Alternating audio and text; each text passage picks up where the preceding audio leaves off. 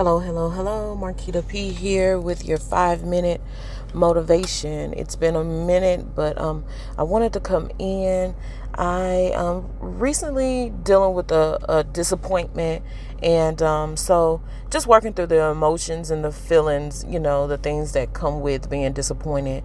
And so I thought to go to the Bible to see what the scripture said pertaining to disappointment.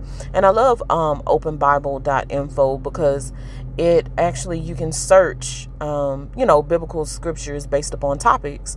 And so of course I go and I'm like, what does the Bible say about overcoming disappointment? And I'm reminded of Isaiah 40:28 through 31. And of course, when we are faced with disappointment or just anything, adversity, any type of adversity, we often ask the question why. We're asking God, why this, or just trying to gain a fuller understanding. And in some instances, we cannot comprehend the mind of God.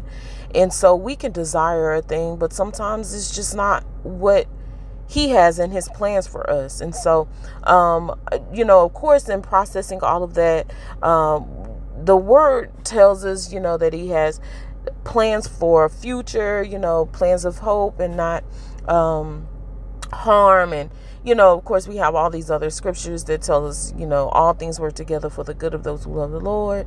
And that's not something that we don't know. That's not something that we may not already have written on the tablets of our heart, but just in some instances, it still hurts. And it's okay. It's okay to be hurt. It's okay to be disappointed. It's just, what do you do with those emotions or those feelings after you can recognize them? And so for me, my biggest thing is always submitting them to God and submitting them through Christ so that I can ensure that I don't give way to those feelings so that they can control me. And so again, I go to openbible.info and I search what does the Bible say about overcoming disappointment. And I'm reminded about Isaiah 40:20 through 31. And one part of it states that His understanding is unsearchable. And it goes back to what we were just saying, that sometimes you just will not understand His ways. Like, you just won't have an understanding as to why He allowed things to play out the way that it did. But what it also goes on to say, it says, even youth shall faint and be weary, and young men shall fall exhausted. I think oftentimes, especially in the Christian community, we like to negate the fact that we feel exhausted, or we feel disappointed, or we feel upset or angry. We try to wear our Christianity on our sleeves so that it overshadows the fact that we have human, natural emotions. We have these feelings. And so I appreciated that part of the scripture, because it just shows you that yes, you will have we're human, we're fallible, we're gonna have human emotions. It's just, what do we do? And so it goes on to say, but they who wait for the Lord shall renew their strength. They shall mount up on wings like eagles. They shall run and not be weary. They shall walk and not faint. And so it just goes on. Like, once you feel the emotion, now what do? You wait upon the Lord. You wait for God to reveal His hand. You wait for God to reveal His glory. The thing about Him is that there is beauty. He's beautiful. There's beauty in every situation. No matter how disappointed we may feel, no matter how upset we may feel, there's purpose, there is beauty. God is in it. The fact that God is in it makes it beautiful, in my opinion. That's just for me. And so for me, even in this moment of disappointment, I'm having to seek God out and just even dissect the situation to see the beauty of God in it.